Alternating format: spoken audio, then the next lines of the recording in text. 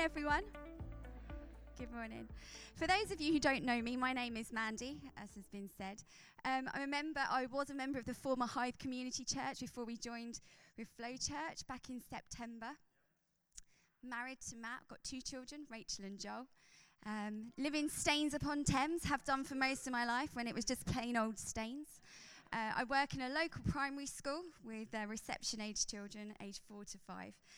And in the sake of honesty, probably one of my worst habits, I have a few, is that I get really easily distracted. And you'll know that's true if you've ever been to my house and I've offered to make you a tea or coffee, or if you sent me a text message and you've been waiting for a reply. I get distracted. But this morning, I'm not going to get easily distracted, and we're going to go straight into our second word in our series of Eden education. And it's lessons in change from Genesis 3 and Genesis 4. Now, last week, Liam started the series, and he looked at Genesis 3, and he looked at the story, were you here, of Adam and Eve in the garden. Today, what I want us to do is I want us to jump forward to the next generation, into Genesis 4, and look at the first 2 children that were born to Adam and Eve. 2 boys. Do you know their names? Eldest, Cain, and then there was Abel. Now, if you're not familiar with this story, bit of a spoiler alert, it does not end well, okay? It doesn't end well. In fact, what we have here is the first record of the very first murder. The first time that one human being takes the life of another human being. That's what we have here. So we're going to read the story of Cain and Abel, and the word should come up behind us, and it's Genesis 4. Okay, so now Abel kept flocks, and Cain worked the soil. In the course of time, Cain brought some of the fruits of the soil as an offering to the Lord. But Abel also brought an offering, fat portions from some of the firstborn of his flock. The Lord looked with favor on Abel and his offering, but on Cain and his offering he did not look with favor. So Cain was very angry, and his face was downcast. Then the Lord said to Cain, "Why are you angry? Why is your face downcast? If you do what is right, will you not be accepted? But if you do not do what is right, sin is crouching at your door. It desires to have you, but you must rule over it." Now Cain said to his brother Abel, "Let's go out to the field." And while they were there, I told you it doesn't end well, in the field, Cain attacked his brother Abel, and he killed him. Then the Lord said to Cain, "Where is your brother Abel?" "I don't know," he replied. I can imagine saying, I don't know. "Am I my brother's keeper?" The Lord said, "What have you done? Listen, your brother's blood cries out to me from the ground. Now you are under a curse and driven from the ground, which opened its mouth to receive your brother's blood from your hand. When you work the ground, it will no longer yield its crops for you. You will be a restless wanderer on the earth." Cain said to the Lord, "My punishment is more than I can bear. Today you are driving me from the land, and I'll be hidden from your presence. I'll be restless wanderer on the earth, and whoever finds me will kill me." But the Lord said to him, "Not so. Anyone who kills Cain will suffer vengeance 7 times over." Then the Lord put a mark on Cain so that no one who found him would kill him. Quite heavy reading there, isn't it? But, last week, Liam spoke about Adam and Eve in the garden, and they came face to face with the enemy, didn't they? The devil appeared as a serpent, and they had the choice, because with true love, there's always a choice. And they were tempted, and they chose to sin. They said yes to sin. And that was the case in the garden. Now, that sin had massive consequences. Initially, Adam and Eve had to get out of the garden. That was the first consequence. But then there were much bigger, far wider reaching consequences. Secondly, death became a thing. Up until that point, the plan was for Adam and Eve to live in that garden forever. Suddenly death became a thing.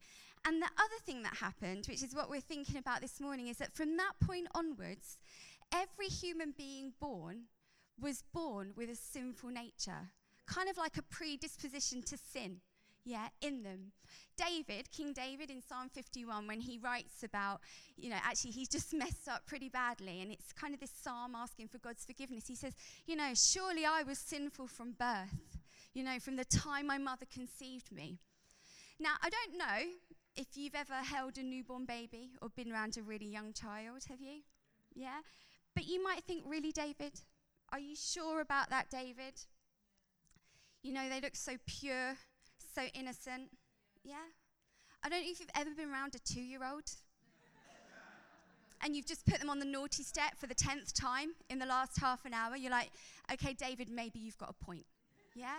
As I said, I work in a primary school, and it's really interesting, this struggle between doing what you should do and what you shouldn't do, it's really laid bare. A few weeks ago, I was teaching a reception class, and so 2 children came up to me and said, Mrs. Bennett, so-and-so is throwing Lego in the corner. So I go to investigate. I talked to the little boy, are you throwing Lego? His name was Ben. It was actually Ben. Are you throwing, Ben, have you been throwing Lego? He looked me in the eye. No. Are you sure? Because I've had 2 people tell me that you've been throwing Lego. No, wasn't me. By the way, he is surrounded by Lego. I'm not even joking. It is everywhere. 3rd time. Now, are you sure? Think hard. Were you throwing Lego? No. In the eyes. 4th time, I say to him, now listen. The thing is, if you don't tell me the truth about what really happened, I said, then it makes me really hard to believe you next time. If you tell me the truth, we can deal with it and move on. Did you throw the Lego? Yeah, I did. Yeah, I did. And we don't have to look at 2-year-olds or 4 or 5-year-olds to know. Actually, if we look at ourselves and we're honest, we know we all have, don't we, in us, we all have a part of us that wants to please God, but we also have this part of us, this sinful nature that battles against it. Paul says in Romans 7:15, he says, I don't understand myself sometimes, the things I do. I do not do what I want to do, and I do the things I hate. It's a struggle. It's a struggle. And here, in this story, we find Cain in the midst of this struggle. We see him, he's angry. He's jealous. He's feeling cross that God accepted his brother's offering and he didn't accept his. The devil isn't standing there with a rock saying, go on, take it. Take it. Go and get your brother. He deserves it anyway. He doesn't do that. Because now the struggle is internal. Yeah, it's about the inner struggle between our sinful nature. And we find Cain in this position. And what we also see is we see the absolute goodness of God. What a loving parent he is. He sees the struggle. And let me tell you, he sees our struggle. He sees the struggle and he steps in and he tries to help because that's how much he loves us. And it's interesting, he doesn't just kind of shut it down and say, right, Cain, stop moping, get up, get back to the field and get it right next time. He doesn't do that. One, because we know that true love requires choice, but also because he's trying to teach him a lesson that is going to help him going forwards. This isn't a one moment sin where he feels angry and then everything gets better. We know that it is a continual struggle with our sinful nature. So he tries to teach him. Talk about Eden education. This is a lesson straight from the mouth of God. And he steps in and he says to Cain, Cain, you've not done what is right. And because of that, he says, sin is crouching at your door. In other words, sin is close, Cain. You're one step away from doing something that is really going to displease me. Yeah? Sin is after you. It wants to control you. Your sinful nature wants to rule you. And then he says, but you must rule it. You must control it. Now, in a really bleak story, and it is pretty bleak, isn't it? It's quite heavy. To me, that lesson that God teaches Cain just fills me with hope. Because what he says is, yes, you have a sinful nature. We all have a sinful nature. He says, but you don't have to let it rule you. Sinful habits don't have to control you. You know, you might have this nature, but it does not have to rule you. You can rule it. And I don't know about you, but, you know, I really want to progress in my journey of becoming more Christ-like. Do you? Yeah, I want to live a life that is pleasing to God. I want to live a life where his goodness is shown through me, where I bring him glory. Yeah?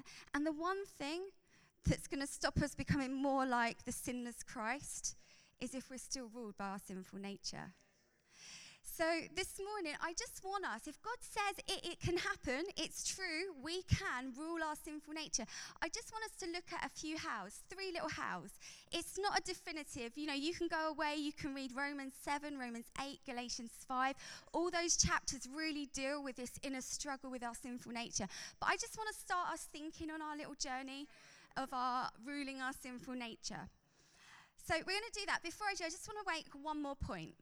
Sort of general point, and it's this, you know, we might look at the story of Cain and Abel and we might think, well, you know, I don't get it right all the time, but I haven't murdered anyone, you know, I'm not that bad, yeah, and we can become kind of a little bit detached from the story. But the Bible tells us that just as sin entered the world through one man, Adam, forgiveness and grace entered the world through one man, Jesus. And it's really true that Jesus came so that forgiveness could be really easy for us. You know, it's not, we just have to believe in him. He's done it all. But what Jesus didn't say is that, and in that case, sin doesn't really matter anymore. If anything, Jesus came to raise the level of purity that is expected of us. Did you know it actually says in Matthew 5, Jesus actually says, you know, you're familiar with the old command, do not murder.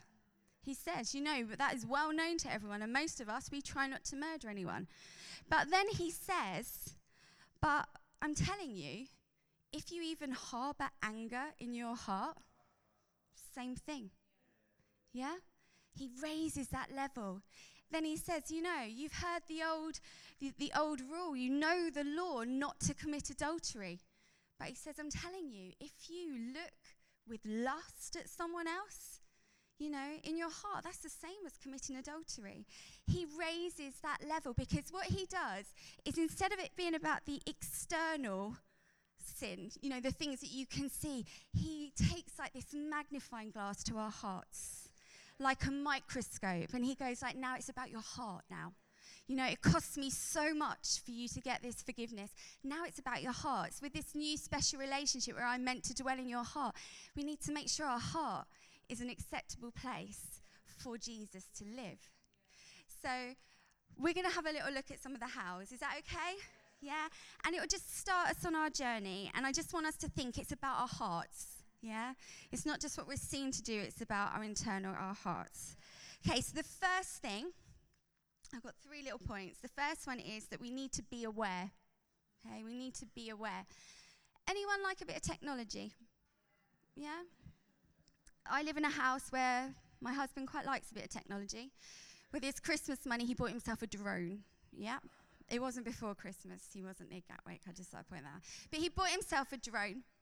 A few years before that, he bought one of those, you know, those virtual reality goggles where you can, yeah, he's got one of those tucked in a cupboard, really useful. And we've got a couple of Alexas in the house. Rachel got one for Christmas. That's upstairs, one downstairs. Anyone got an Alexa? Yeah? Anyone familiar with Alexa? Okay, for those who aren't familiar with Alexa, it's basically like this little wireless speaker. And you can talk to her, and because she connects with the whole of the World Wide Web or whatever, she can give you the answer. So you can say, Alexa, what's the weather going to be like today? And she'll say to you, in Staines-upon-Thames, it's going to be blowing a gale, or whatever it might be. Joel has discovered that this really cuts down on his maths homework time. Because he can sit there and he'll be like, Alexa, what's 9 times 7? And she'll say, 9 multiplied by 7 is... Very good, well done. Good. But it's not just about what she can tell you. Oh no, we've moved on from there. Because also, you can get some attachments, some extra devices to work with Alexa. So we have wireless light bulbs. So you can say, Alexa, turn the light on. And the light comes on. We even have, I kid you not, a wireless kettle. So you can sit on your sofa. You can sit on your sofa watching the TV and you can say, Alexa, turn the kettle on. Ding! On goes the kettle. Incredible. You can even have the other switches so you can turn on the lamp. Alexa, turn on the lamp and she'll do it. She doesn't always work. It can be frustrating. If I say to Alexa, turn on Joel's bedroom light, the number of times she said, I'm sorry, I don't know Joe's bedroom light. And you're like, not Joe, but anyway, Joel. Turn on Joel's bedroom light. Now, a few weeks ago, a little while ago, when the weather was cold, we'd plugged in a fan heater into the Alexa special socket. So you could say, Alexa, turn the fan on, and ding, the fan comes on and heats the room up. Well, one night I'd got the children to bed. They'd gone upstairs, and I was downstairs doing a bit of tidying up. It is a true story. I was tidying up, for those who know me. But I was, and then suddenly the fan comes on. I was like, Alexa, turn the fan off. It goes off. I carry on, do a bit more. Suddenly, it comes on again. I was like, Alexa, turn the fan off. And so I went and I checked it. I turned it on, I turned it off, I lifted it up because it's one of those sensitive ones. Put it down again. Alexa, turn that, and she stopped. Carried on. You know what happens? Ding, on comes the fan. Alexa, will you please turn the fan off? And then I stopped. And then I thought for a moment. And I thought, it is really quiet upstairs. It is quiet upstairs. So like a stealth-like ninja, I started to creep up the stairs. Yeah. No creaks. Quiet. I got halfway up. I heard a little voice. Alexa, turn the fan on. I'll let you guess which one of my children it was. Alexa, turn the fan on. Right. I'd heard it now. So I carried on, creeping up. It was the best timing possible because I just got to the door of their bedroom as Joel was about to open the door to hear my reaction, probably, Alexa, what are you doing? Just as he opened the door, I was there. And I did the classic, what are you doing? Like that. He jumped. I cannot tell you. He screamed and he jumped so high because I completely caught him off guard. I got ya. Found you out. It wasn't Alexa after all. Why did I tell you that story? Well, I completely caught Joel off guard. Yeah. He wasn't aware of my presence at the top of the stairs, and that gave me the upper hand in the situation. And what we don't want to do is give our sinful nature the upper hand. We need to be aware. You know, when we come to Christ for the first time, we come in our brokenness, we come in our sinfulness, we have arms full of mistakes, and we lay it at the foot of the cross. And at the foot of the cross, we receive Jesus' forgiveness. He washes our hearts, doesn't he? Do you remember that first time when you received the good news that Jesus loved us so much that he died on the cross? He washes us clean. He makes us new. But what we need to remember that even in our newness, sin is still crouching at the door of our hearts. And not only that, but we're new, but we have to step back into the same old world. And the world in which we live doesn't have the levels of purity that God expects. And yet in it we're asked to be holy as he is holy. In the world we live, I would say the general kind of ethos is, well, if it makes you happy, that's okay. But for us, as new creations in Christ, it should be, do you know what? If it makes God happy, if it pleases the Father, then it's okay. And we live in a world that is largely ruled by the power of darkness, and yet people don't see it.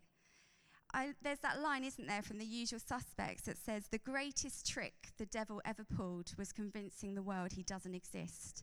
You know, and the statistics will tell you, people are willing to believe in some kind of higher power of good, but much less likely to believe that there is a devil, power of evil.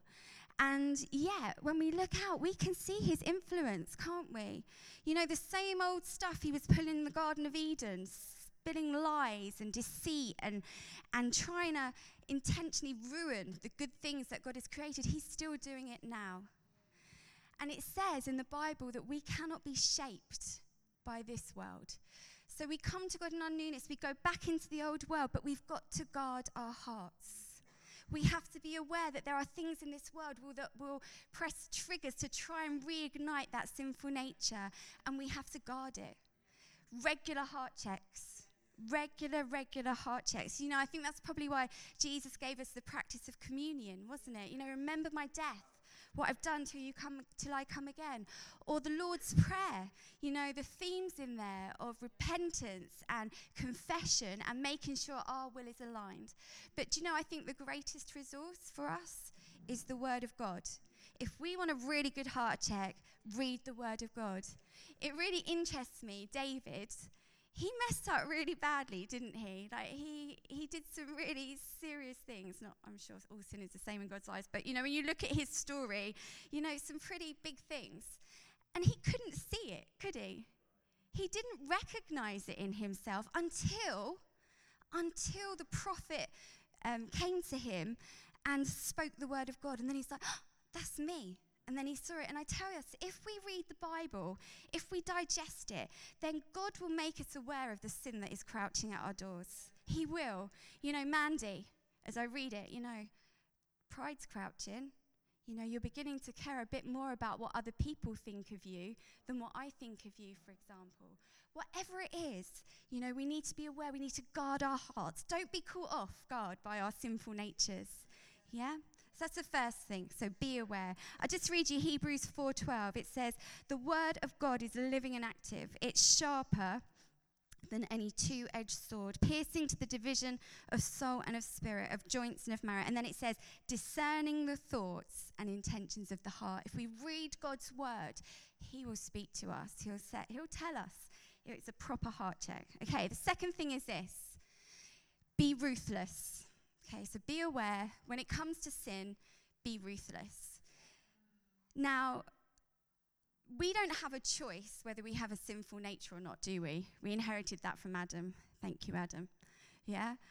But whether we allow sin to take root in our hearts and whether we choose to act on sin is our choice.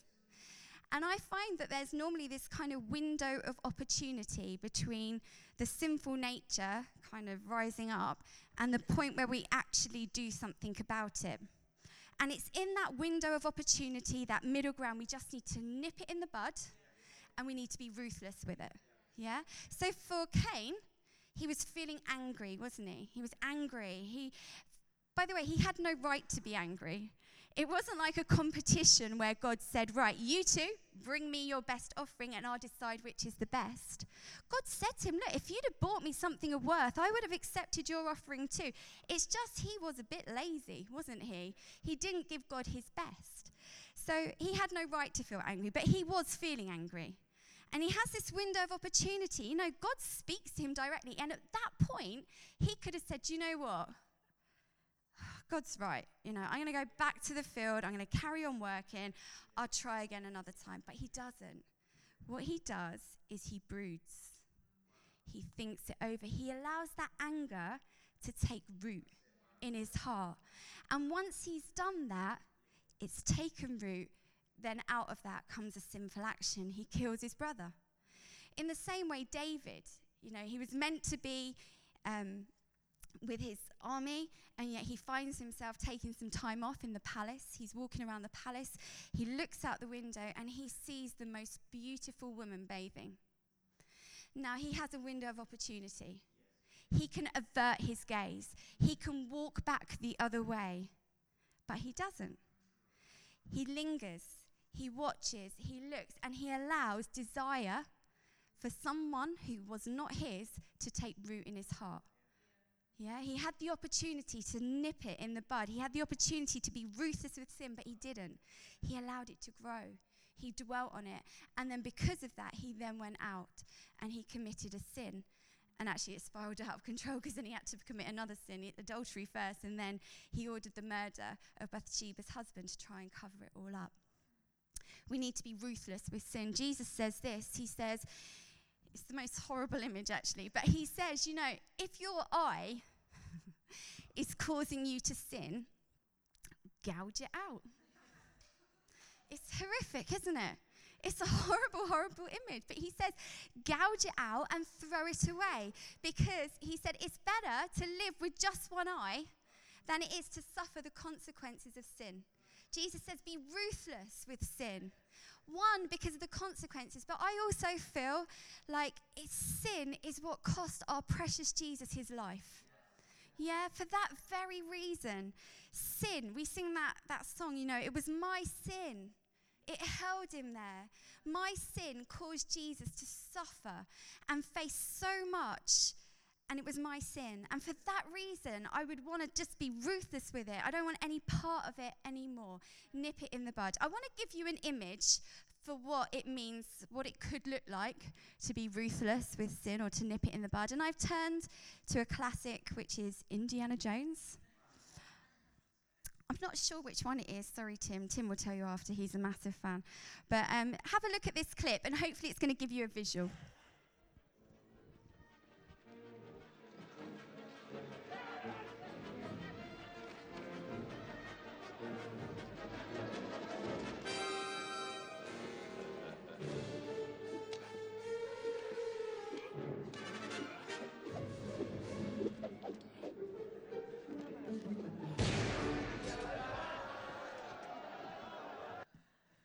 Yeah?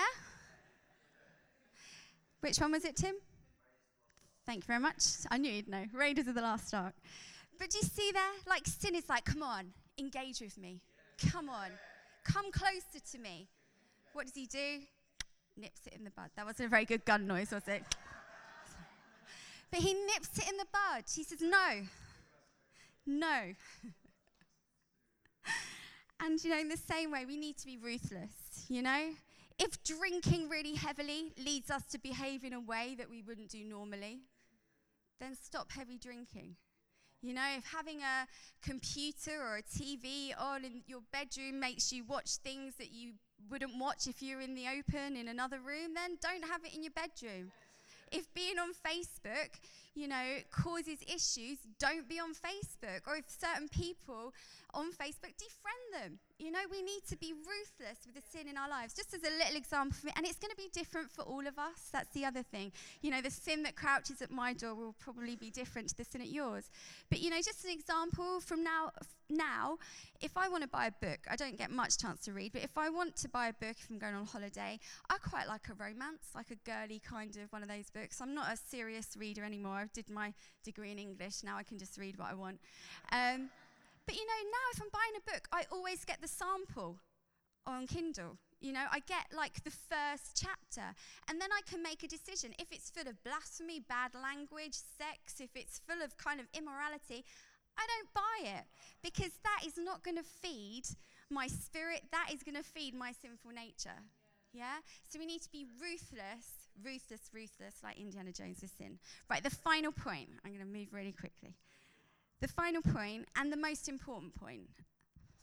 And I say the most important point because the first two, being aware and being ruthless.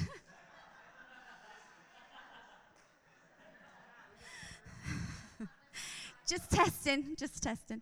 Being aware and being ruthless, they're things that we can do, aren't they? Yeah, they're the things that we can do ourselves. We can try and be more aware. We can do those things. But we all know that to really rule over our sinful nature, we can't actually do it all in our own strength, can we? We can't. And why would we try? Why would we try when Jesus sent us a greater power? Yeah? Indiana Jones won that fight because he had the greater power. He had a sword, the other guy. He had a gun. It was a greater power. And we have a greater power. It says that the power that raised Jesus from the dead can live in us. So my third and final point is that we need to be filled. We need to be filled with the Holy Spirit. And let me tell you, in terms of ruling over our sinful nature, the Holy Spirit, he's a game changer. Yeah, we can struggle with issues in our life, and we might make some difference, but let me tell you, being filled with the Holy Spirit is a game changer. Yeah? Jesus sent the Holy Spirit to help us. It says he's our helper. He's our counselor. He's our comforter. You know, he reveals truth. When we read the Bible, it's the Holy Spirit that reveals the truth in it to us. But how did he appear when he first came to the disciples? When he appeared, he came as fire. Do you know what fire does? It consumes. It refines. It purifies. Yeah? It gets rid of what is unwanted and just leaves what is precious. Yeah? And the Holy Spirit can do that in us. He can do that in us as we walk with him, as we're continually filled by him. Because when we become a Christian, we get a measure of him. But the Bible tells us that we can be continually filled to overflowing with him. And as we walk in the Spirit, as we pursue God, as we walk in him, by our very nature of walking this way, we're walking away from sin. We're walking away, and as we walk in the direction of the Holy Spirit, as we allow him to work in our lives, and as we grow in love and joy and peace, we're leaving the sin behind us. It loses its grip on us. I think that's the line from a song as well, isn't it? But it loses its grip on us because we are moving away. The gap between us and the door where sin is crouching gets further and further away. I'm writing a blog at the moment about my Nanny Pierce. That's Keith and my dad's mum. I always said after she passed away that I would do that. She passed away 10 years ago, so I told you I do get easily distracted. But I've started it now. And she is an incredible woman of God. You know, if you'd met her in her, this is one of the things, you know, if you met her in her later life, you would think she'd had a really easy life because she was just really joyful and just always so passionate about God. You know, and she cites the turning point in her Christian walk as the moment she was filled with the Holy Spirit. You know, she says at that point things changed. It took her to a new level in her Christian walk. And if it's all right, I just want to read. She actually wrote some thoughts down. It really is, Alexa was right, it really is blowing a gale out there. But I just want to read to you something she wrote in her little notebook. And she talks about sort of being through the war years and how it got really, sorry, just getting the right page. You know, how it was really difficult. But she said during those years, she really developed this hunger from God, you know, being in an air raid shelter for 12 hours from 6 till 6. Her hunger for God grew. And she said this, I got so hungry to be right with God. I knew I was the only member of my family who had not received the baptism. So she grew up in the Salvation Army Church. And, you know, she loved God from a really young age. But the rest of her family had received the Holy Spirit in all its fullness, and she hadn't. And she said, so I sought the Lord. I felt I should ask someone to pray for me, but how could I? Surely it should not have waited so long. Another request as I prayed, and Lord, let me receive it quietly. And then she put, what pride, exclamation mark. And then she says, Peter Scutham was at Croydon conducting a mission. At that time, my friend and neighbour was badly crippled with rheumatoid arthritis. She received an instant healing and was the talk of Fern Lane. That's where she used to live, Fern Lane. The next night, I took somebody else along to be prayed for. I sat in the front row. Peter came on to speak and decided he would pray for those that were seeking the Lord or be filled with the Holy Spirit. My heart was banging like a sledgehammer, but I raised my hand. As I took 10 steps out, it was as if a mantle covered me. The wonderful power of God enveloped me. Needless to say, I nearly raised the roof. I felt, and then this is the bit, I felt that God had burnt the dross up in my life. A baptism of fire.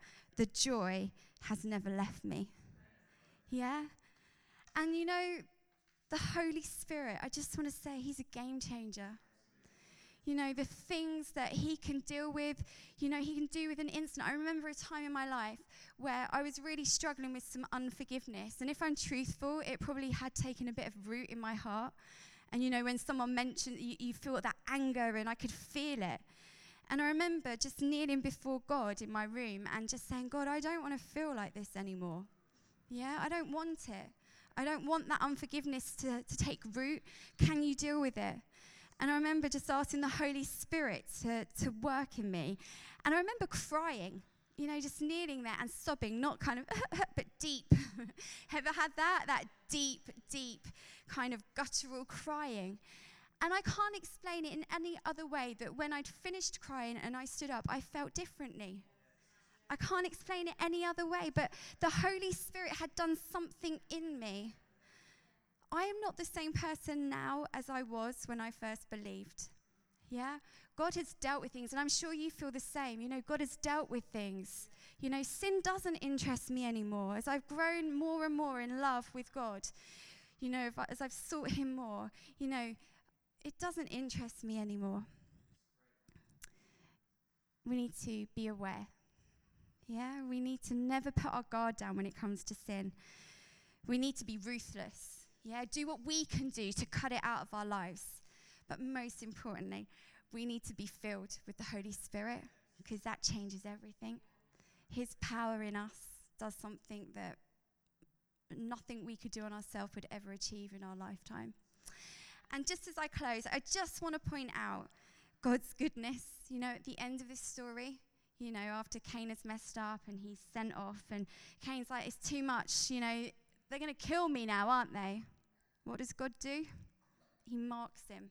He says, you still belong to me. No one can touch you. And I want to just encourage us that when we do fall, which we probably will at some point, even though we are doing these things, sometimes we will, God is always gracious to us. You know, it says as far as the east is from the west, that is how far he's removed our transgressions for us. It actually says he remembers them no more. So if you've confessed something to God, he's dealt with it. It's gone. It's wiped clean. Yeah, and that is the goodness of our God. I know we've kind of run over, but I just think I always really think it's good to respond when we hear something. So I think if we can just sing Goodness of God again, maybe. And just during this time,